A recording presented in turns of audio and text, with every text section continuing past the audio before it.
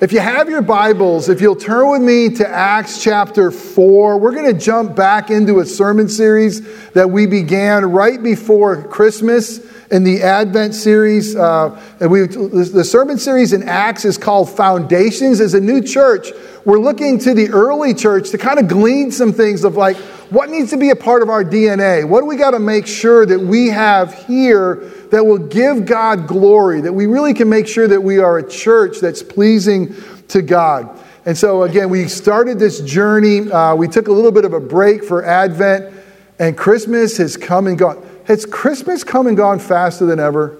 I don't know about you, but it's over. I mean, what happened? A blink of an eye. I usually can tell how quick a season went on. It was what shows and movies I was able to watch this year and which ones I didn't. I mean, I'm telling you, I was like over. I missed Elf all season, never watched it once. Missed Christmas Vacation, how do you miss it? Missed Charlie Brown's Christmas. And I missed what I think might be one of my favorites, The Grinch Who Stole Christmas. How do you miss all those? I don't know. Anybody see all of them? Anybody get that whole trifecta? Anybody see any of those, I hope? All right, a couple of you. That's awesome.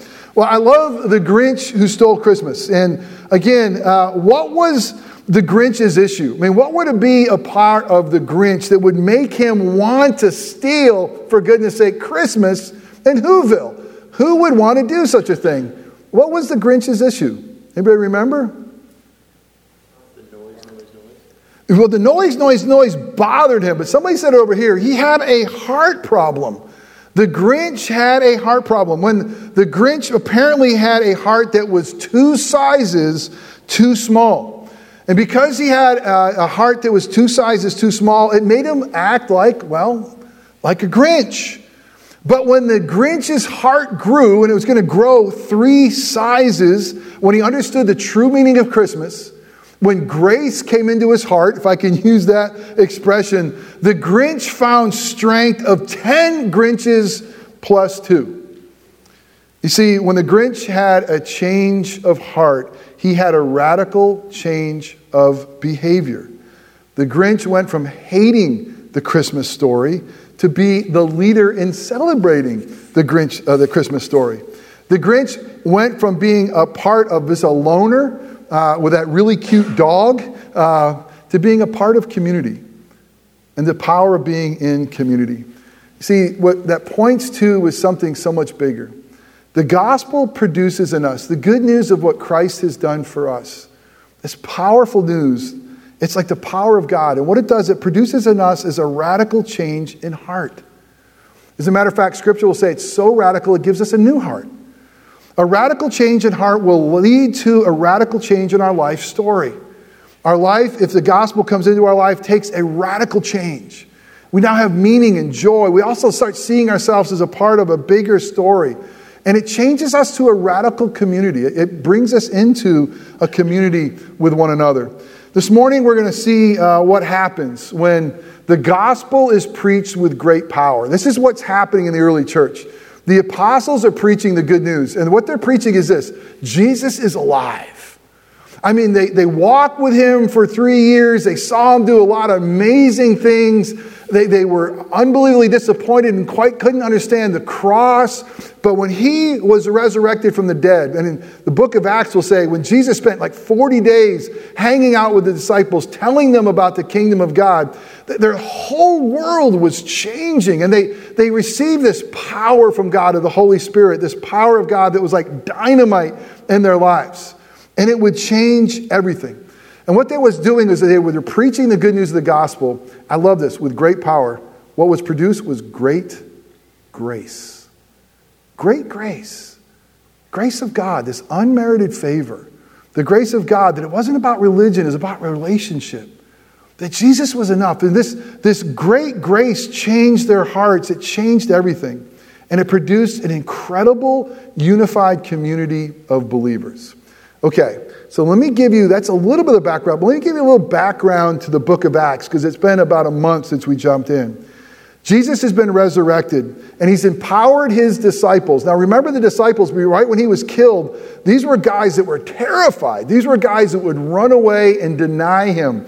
And now that he was resurrected, he's going to empower them with the Holy Spirit and empower them to bring good news of the gospel to Jerusalem, Judea, Samaria, to the ends of the earth. And God was going to empower these broken fishermen and tax collectors. And now with the gospel and the Holy Spirit, they're going to just bring a huge change.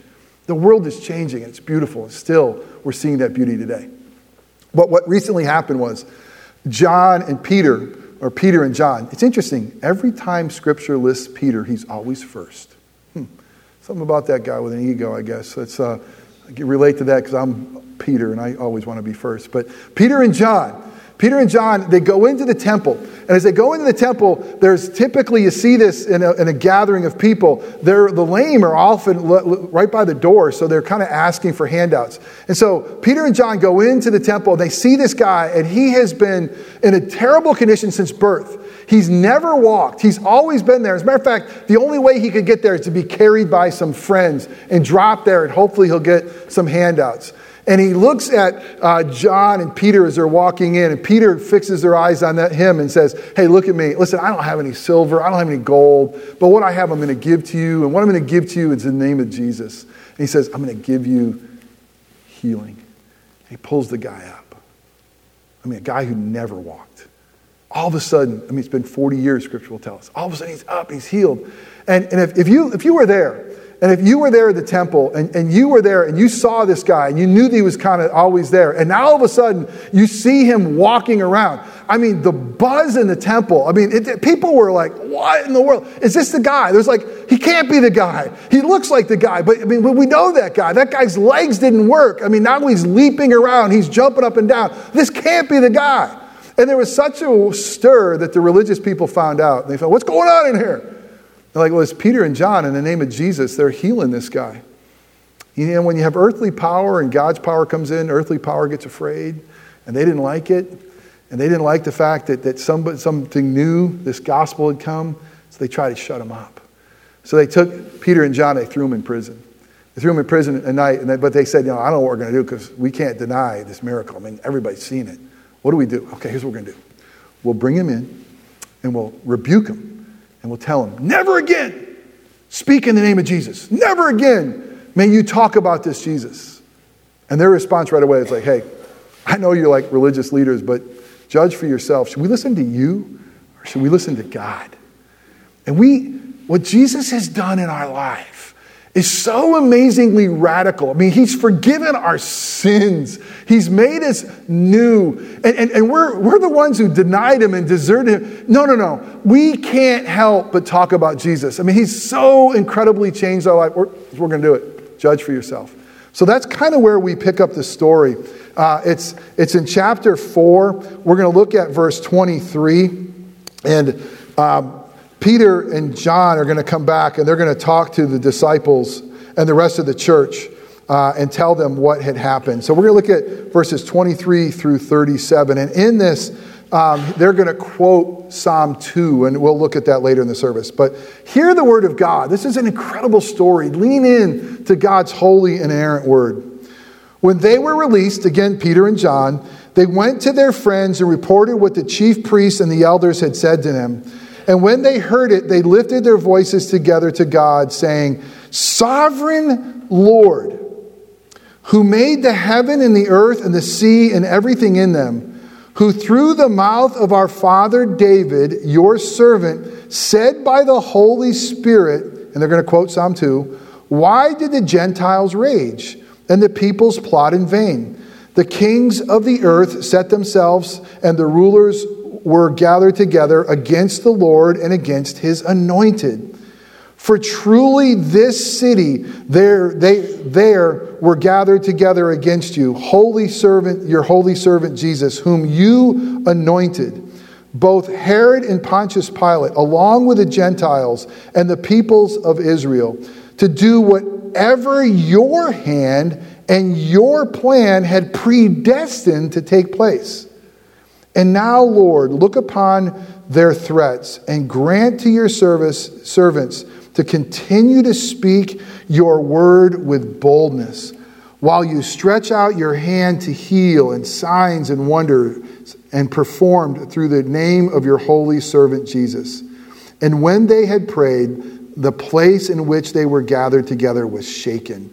And they were all filled with the Holy Spirit and continued to speak the word of God with boldness. Now the full number of those who believed were of one heart and soul, and no one said that any of these things that belonged to him was his own, but that they had everything in common. And with great power, the apostles were giving their testimony to the resurrection of the Lord Jesus. They were preaching the gospel, essentially. And great grace was upon them all. There was not a needy person among them. For as many as were owners of lands or houses sold them and brought their proceeds of what was sold and laid it at the apostles' feet. And it was distributed to each as any had need. Thus Joseph, who was also called by the apostles Barnabas, which means son of encouragement, a Levite, a native of Cyprus, sold the field that belonged to him and brought the money and laid it at the apostles' feet. The grass withers, the flowers fade, but the word of our God will stand forever. Let's pray. Father God, we thank you for this incredible story. And God, it just can feel so long ago and so ancient that it doesn't always relate well to our story. But because this is your story, and because this is from your living word, this is to be our story. And so God, would you come and would you be teacher? Would you be pleased to speak through a broken sinner like me so that, God, we can understand, each one of us, what do you have for us today? Oh God, give us ears to hear your voice. Oh Father God, would you give us minds to understand your word? Would you give us hearts that would embrace your truth? And would you give us feet that would walk in a manner worthy of your name? God, the things that I say that are just merely my opinion or wrong, may those things fall away and be forgotten quickly. But the things that are said that are true, that contain the good news, the powerful news, the grace-filled news of the gospel, would you use those things to make us more like your Son, our Savior? And it's in his matchless name that we pray. Amen. We're going to look at three things today. We're going to look at the reality that God's grace, we're going to see that God's grace as we see ourselves in God's story. The grace of knowing the Lord's sovereignty and the grace of being in gospel community. The first thing is this: the grace of seeing yourself as a part of God's story. Do you see it? Is your life a part of God's story? What we know about life from Scripture, what we know about life from our own experience is that life is a battle. Is it not true? You and I are in a battle. Life in this world is going to be a struggle. You don't have to be here very long to realize this is a broken place. Life is hard. It's a struggle. We have to remind ourselves, and Scripture will help us see this, that everything about our lives has been affected by a curse. The curse of sin and the fall. There's nothing in your life that hasn't been affected. Listen, beyond that, there's nothing in the cosmos, according to God's word, that hasn't been affected by the fall of man, by man's rebellion of sin. It sent a curse, as shockwaves over all things. Everything has been affected. Everything you love has been wounded by the curse of sin. Everything. Everything you love has been wounded by the curse of sin. We were made, according to God's story, for paradise. And we keep thinking that maybe we can find our best life now and maybe we can find paradise here and now. But let me remind you, we live in a broken world. And in this world, you're going to have trials. In this world, you're going to have suffering. But there's going to be some hope there. You see, what I love what the apostles were doing is they were suffering right away for proclaiming the good news of Jesus. They were suffering in the temple. They were going to suffer to the Gentiles. They were going to suffer. Many were going to give their life for the gospel.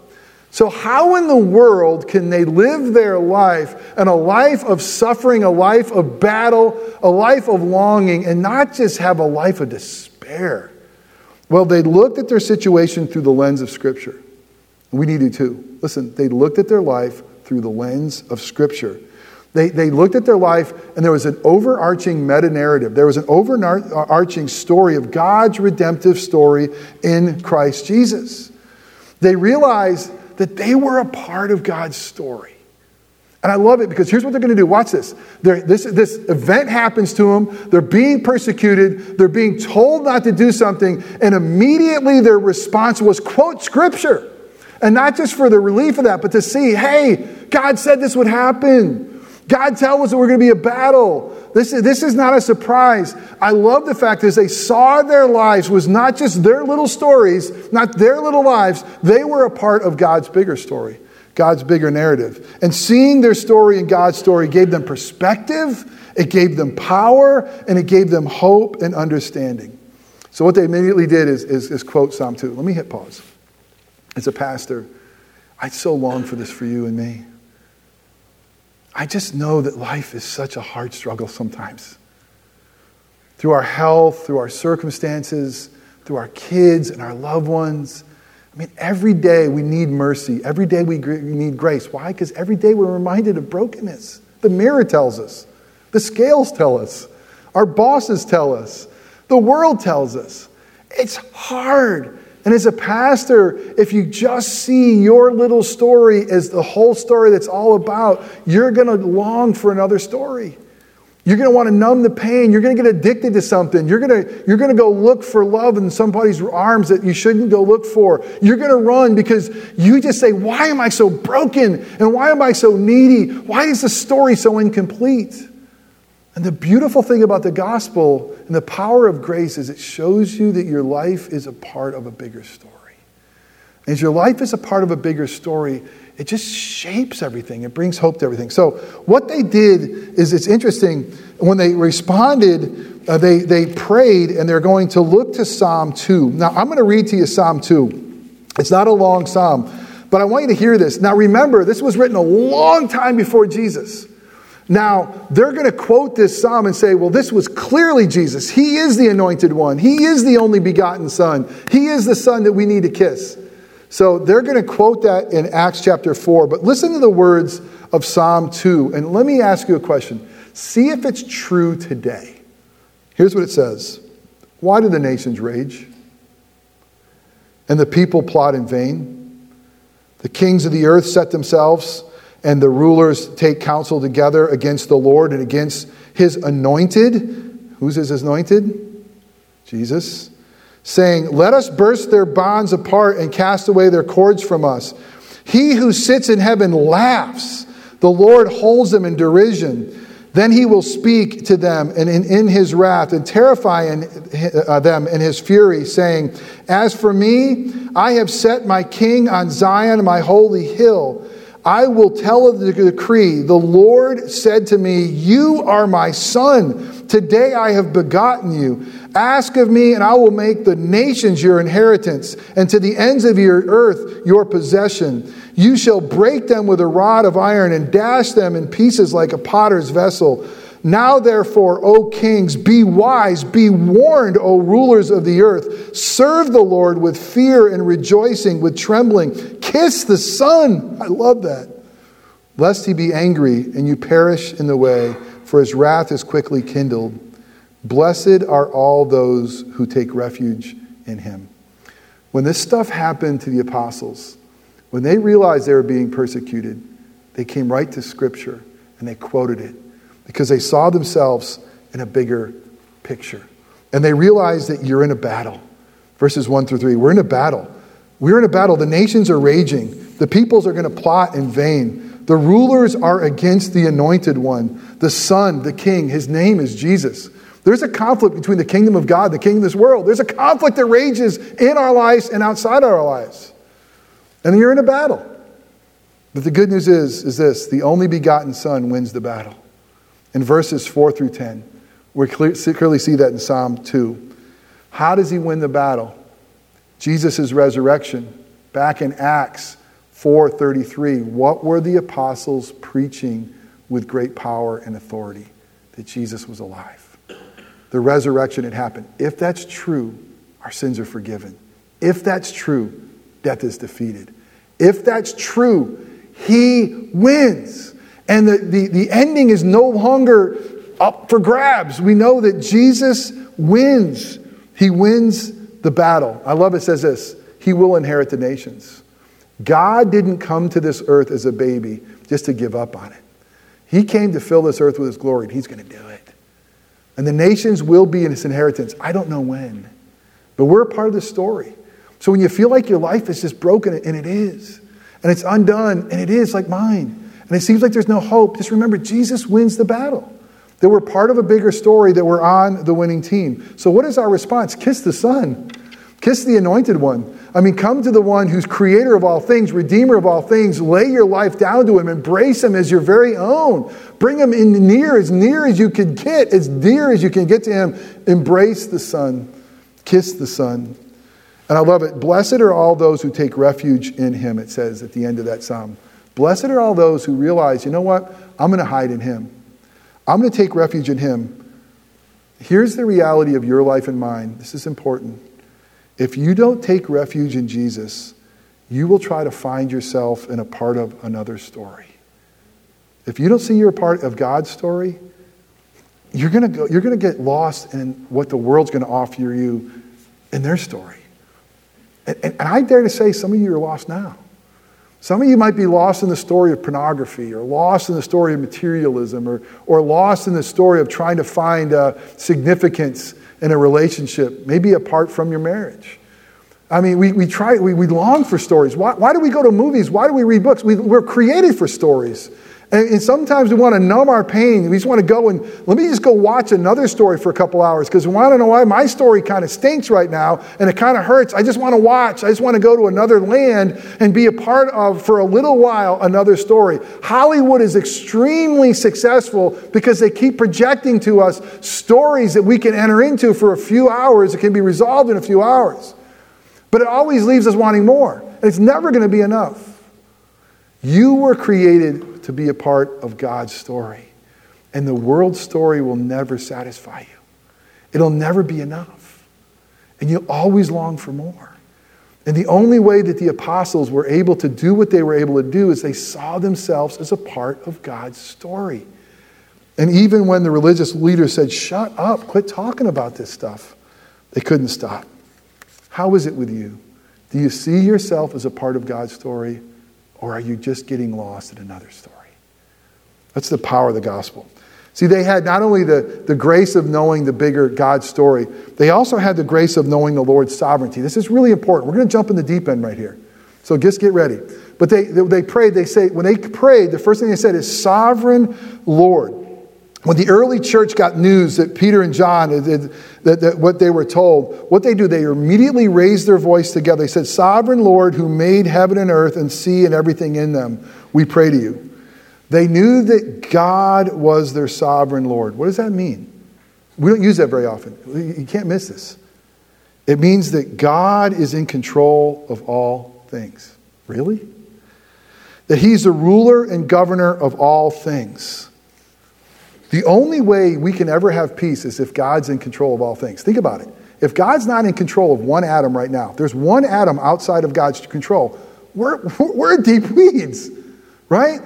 All things are in God's control. Now, there's a mystery because God is in control of all things. And watch this, we are responsible for all of our actions.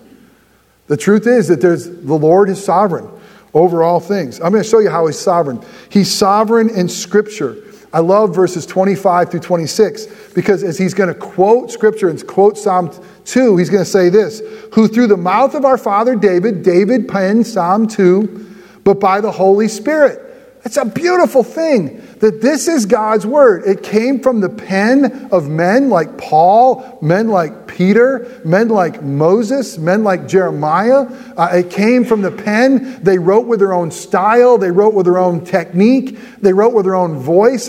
And if you really study Scripture, the cool thing is you'll start hearing their style. You'll start hearing their technique. But all of Scripture, because God is sovereign, was God breathed. All the Scripture, 2 Timothy 3, 16 and 17 will say this, all Scripture is breathed out by God and profitable for teaching, for reproof, for correction, for training in righteousness, that the man of God may be complete, equipped for every good work. Here's what it's saying. God is sovereign over Scripture. We have an incredible story here. It's been written in primarily two languages, Hebrew and Greek, a little bit of Aramaic. And it's been written by a lot of different things, 66 books. But there's one author. It's God breathed. He's sovereign even over his story. But there's more than that. It's just more than Scripture. He's sovereign over providence. Did you hear what it says? I love this. They're trying to figure out what was happening. It says, truly in this city, Jerusalem, there were gathered together against your holy servant Jesus. This happened right here. He was crucified here, whom God anointed with the pouring out the Holy Spirit. But both Herod, a terrible religious leader, and Pontius Pilate, a Roman governor, along with the Gentiles and all the people of Israel, they crucified him. But here's what it says, verse 28, you can't miss what God's word says. And to do whatever your hand and your plan had predestined to take place. Oh my gosh. You know what they're saying? That the cross was a part of God's plan. That Herod, part of God's plan. Pontius Pilate, part of God's plan. That the unfolding that happened in Jerusalem, that upper room, part of God's plan. Why Jesus came? He came to die. He came to bear our sins. He came to hang on a cross for our shame, and was all a part of God's plan. Herod, responsible. Pontius Pilate, guilty. Responsible. Guess what? God was sovereign over all of them. We don't use this language a whole lot, but God is in control of all things. And I think back to the Westminster Confession of Faith. That reminds us that God is completely in control, including Herod and Pilate. Man is completely responsible. Ask the questions like, what are the decrees of God? Things we don't talk about. But the decrees of God are his eternal purpose according to the counsel of his will, whereby for his own glory he has foreordained whatsoever comes to pass. I had to memorize that. I'm going to sing it to you in a minute. But you know what it's saying? It's saying that God's in control of everything. What are God's works of providence? God's works of providence are his most holy and wise and powerful, preserving all his creatures and all of their actions. It's basically saying this: God is in control of everything. Do you know that your life is unfolding exactly the way God wanted it to? How does that make you feel? Sometimes when I say, I want to cry foul. I want to say wrong. I don't want it to unfold this way or that way. I didn't want this in my life or that in my life. I'm sure you should say the same thing. I mean, and listen, we're still responsible for our own actions, and our sin has consequences. It's not God's consequences, it's ours. But you got to see, if you're a part of God's plan, if you're a part of God's plan, you need to know that he is sovereign over everything. Everything. And if he's not God. You don't want to know him. And you certainly don't want to follow him. The only God that can give you peace, the only God that can give you joy, the only God that can give you hope is a God who's sovereign, a sovereign Lord. He's even sovereign over prayer. I love the fact that in verses 29 through 31, they're going to pray. But they called him sovereign Lord. Watch this. They knew that God was in control of all things, and yet it didn't stop them from praying. People often talk about God's sovereignty. If God's in control of all things, why do we pray? Well, because he's sovereign over the ends and the means that he's asked us to pray. He chooses to use our prayers to accomplish his will. It's incredible. But they knew he was in control, but they prayed with great fervency and expectancy. And what did they pray for? I love this. They prayed for boldness to speak God's word. They just were persecuted. They're going to be beaten. They didn't pray for comfort. They didn't pray for relief. They prayed for boldness. They prayed for boldness, and God answered their prayer. Have you ever prayed for boldness? Have you ever gone to God and said, God, give me boldness to live for you?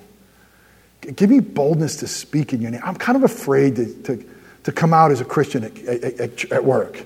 I'm kind of afraid of give me boldness. You see, God's sovereignty in prayer. They prayed for it, and he answered them. God's sovereignty in salvation, I'm going to throw this in. It's Acts chapter 13, verse 48. As Paul is preaching the good news of the gospel, it says this: and when the Gentiles heard this, they began rejoicing and glorifying the word of the Lord, and as many as were appointed to eternal life believed. Why do some people get the gospel and some don't? Why do some people hear and some don't? Those whom God sovereignly calls to himself hear. It's all by grace. I can never say that I'm smart enough and good enough to know that I need a Savior. God gave me that grace. And by God's grace, I'm one of his. And if you hear his voice, so are you. The grace of God to know the sovereignty of God. It's so important because your life is going to come off the rails so often, and you're going to wonder, where are you, God? Are you big enough and good enough to handle this? He is. And lastly, the grace of being in gospel community. Having the grace to see your story in God's story is the grace that places you in God's family, God's community. The cause of the community was greater than the cause of the individual. I got to be honest with you. I read this, and we read a little bit at the end of Acts 4 of what it was like. They were all of one heart and mind. They just shared everything together. I'm like, God, is that even realistic anymore? Can King's Chapel come anywhere close to that? Because I know that's what you long for. And I think the only way we'll ever get there is the cause of the community was greater than the individual. We live in the world that the individual is so much greater than the community. One heart and soul. Life was bigger and more beautiful in community. They were God's family. And that the needs of the individual were met by the community. I love it. Grace produced generosity. And one person's burdens were all their burdens. One person's needs were all their needs. That's what the gospel does. The gospel makes us one. The gospel, we have one in common in Jesus. And it makes us family. Oh, may the Holy Spirit come. May our burdens be shared together. May we live life in community. I know we're fragmented in different parts of town, but what holds us together is the gospel of Jesus Christ, the power of the Holy Spirit. And may we honor him and live lives of generosity, lives filled for God's grace and glory. The Grinch experienced the power of heart change. That's the power of the gospel, is heart change. And the power to see your story in God's bigger story. Have you seen it? How is it with you as we close? I'm going to ask you 3 questions. Do you have the grace of seeing yourself as a part of God's story? Or are you desperately trying to navigate your own story? Maybe even longing for another one. Do you have the grace of knowing the Lord's sovereignty, or are you trying desperately to rule and reign your own life and surroundings? Good luck there. Do you have the grace of being in gospel community? Or are you looking out for number 1, that being you? Are you living and supporting God's family? Oh, the grace of God and the grace of the gospel that allows us to see the bigger story, that knows that God is in control of all things and that we are a part of his family. Amen? Let's pray. Father God, thank you for the grace that you gave to those apostles, to the early church, to see themselves in a bigger story, your story. Thank you for the grace you gave them to see Jesus as the anointed, sovereign Lord, reigner and ruler of the universe and all things. Thank you for giving the grace to see that community and family was more important than individual. They just didn't hold on to their stuff tightly because they knew how tightly you held on to them. And they knew they had a heart change, not just like a Grinch where it grew, but a brand new heart that beats for you, that lives for you. God, I pray for each one of us. I pray for the one who doesn't know the greater story, that maybe is desperately trying to find life in their own story or another story around them. Oh God, may the gospel be clear to them today. May they find themselves a part of your family and a part of a bigger story. And God, for those of us who by your grace are a part of that family, help us to quit looking for a story apart from you. Help us to drink deeply of the gospel and God, be generous and be one and live for you. And give us the peace that comes from knowing that our God is in control of all things. We pray this in Christ's name. Amen.